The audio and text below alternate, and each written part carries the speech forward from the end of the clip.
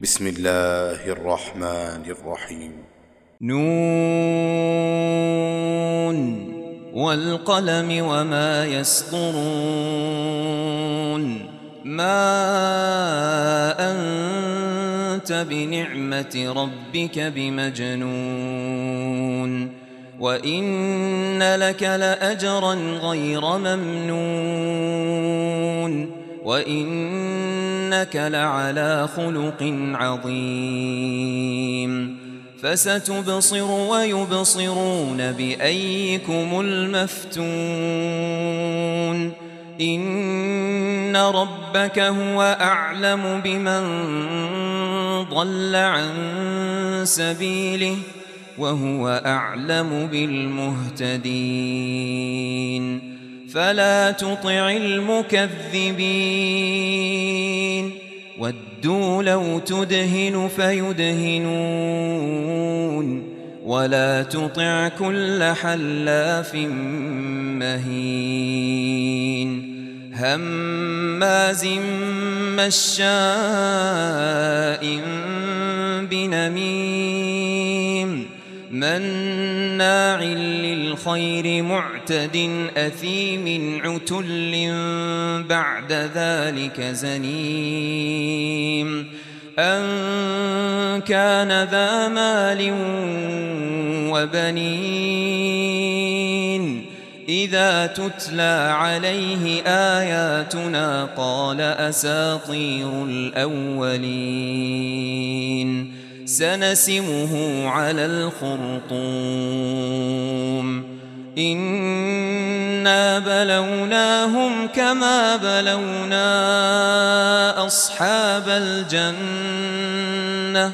إذ أقسموا ليصرمنها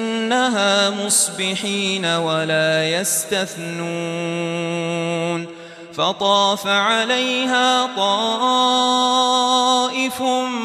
من ربك وهم نائمون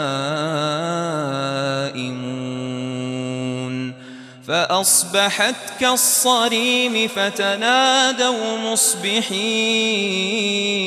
أن اغدوا على حرثكم إن كنتم صارمين فانطلقوا وهم يتخافتون ألا يدخلنها اليوم عليكم مسكين وغدوا على حرد قادرين فلما رأوها قالوا إنا لضالون بل نحن محرومون قال أوسطهم ألم أقل لكم لولا تسبحون قالوا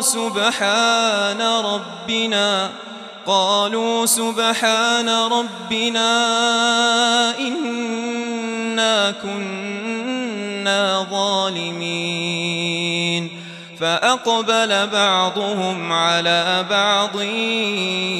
يتلاومون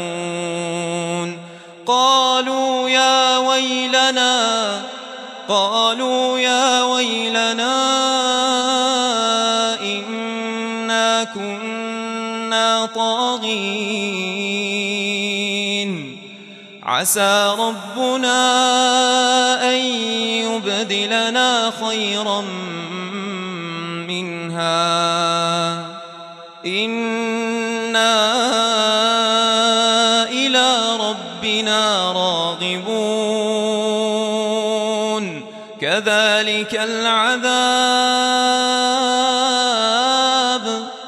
كذلك العذاب ولعذاب الآخرة أكبر لو كانوا يعلمون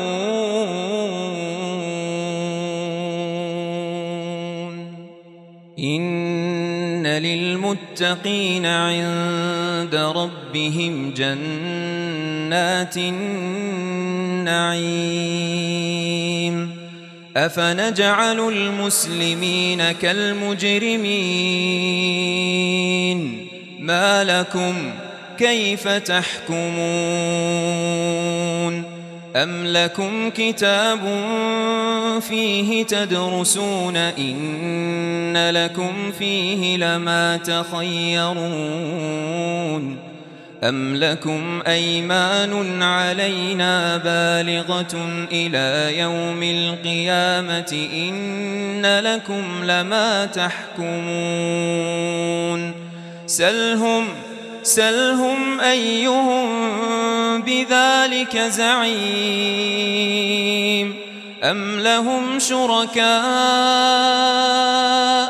فليأتوا بشركائهم إن كانوا صادقين يوم يكشف عن ساق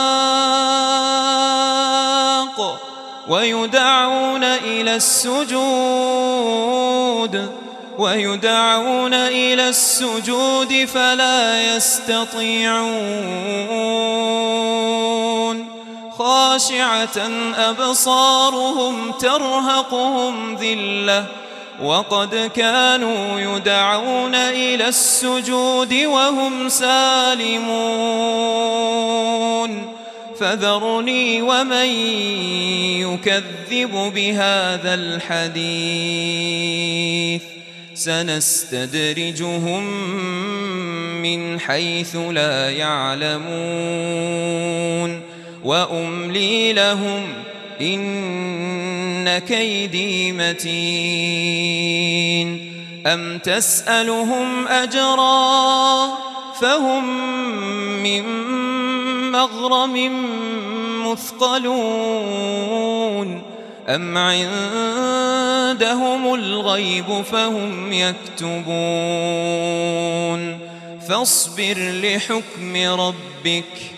فاصبر لحكم ربك ولا تكن كصاحب الحوت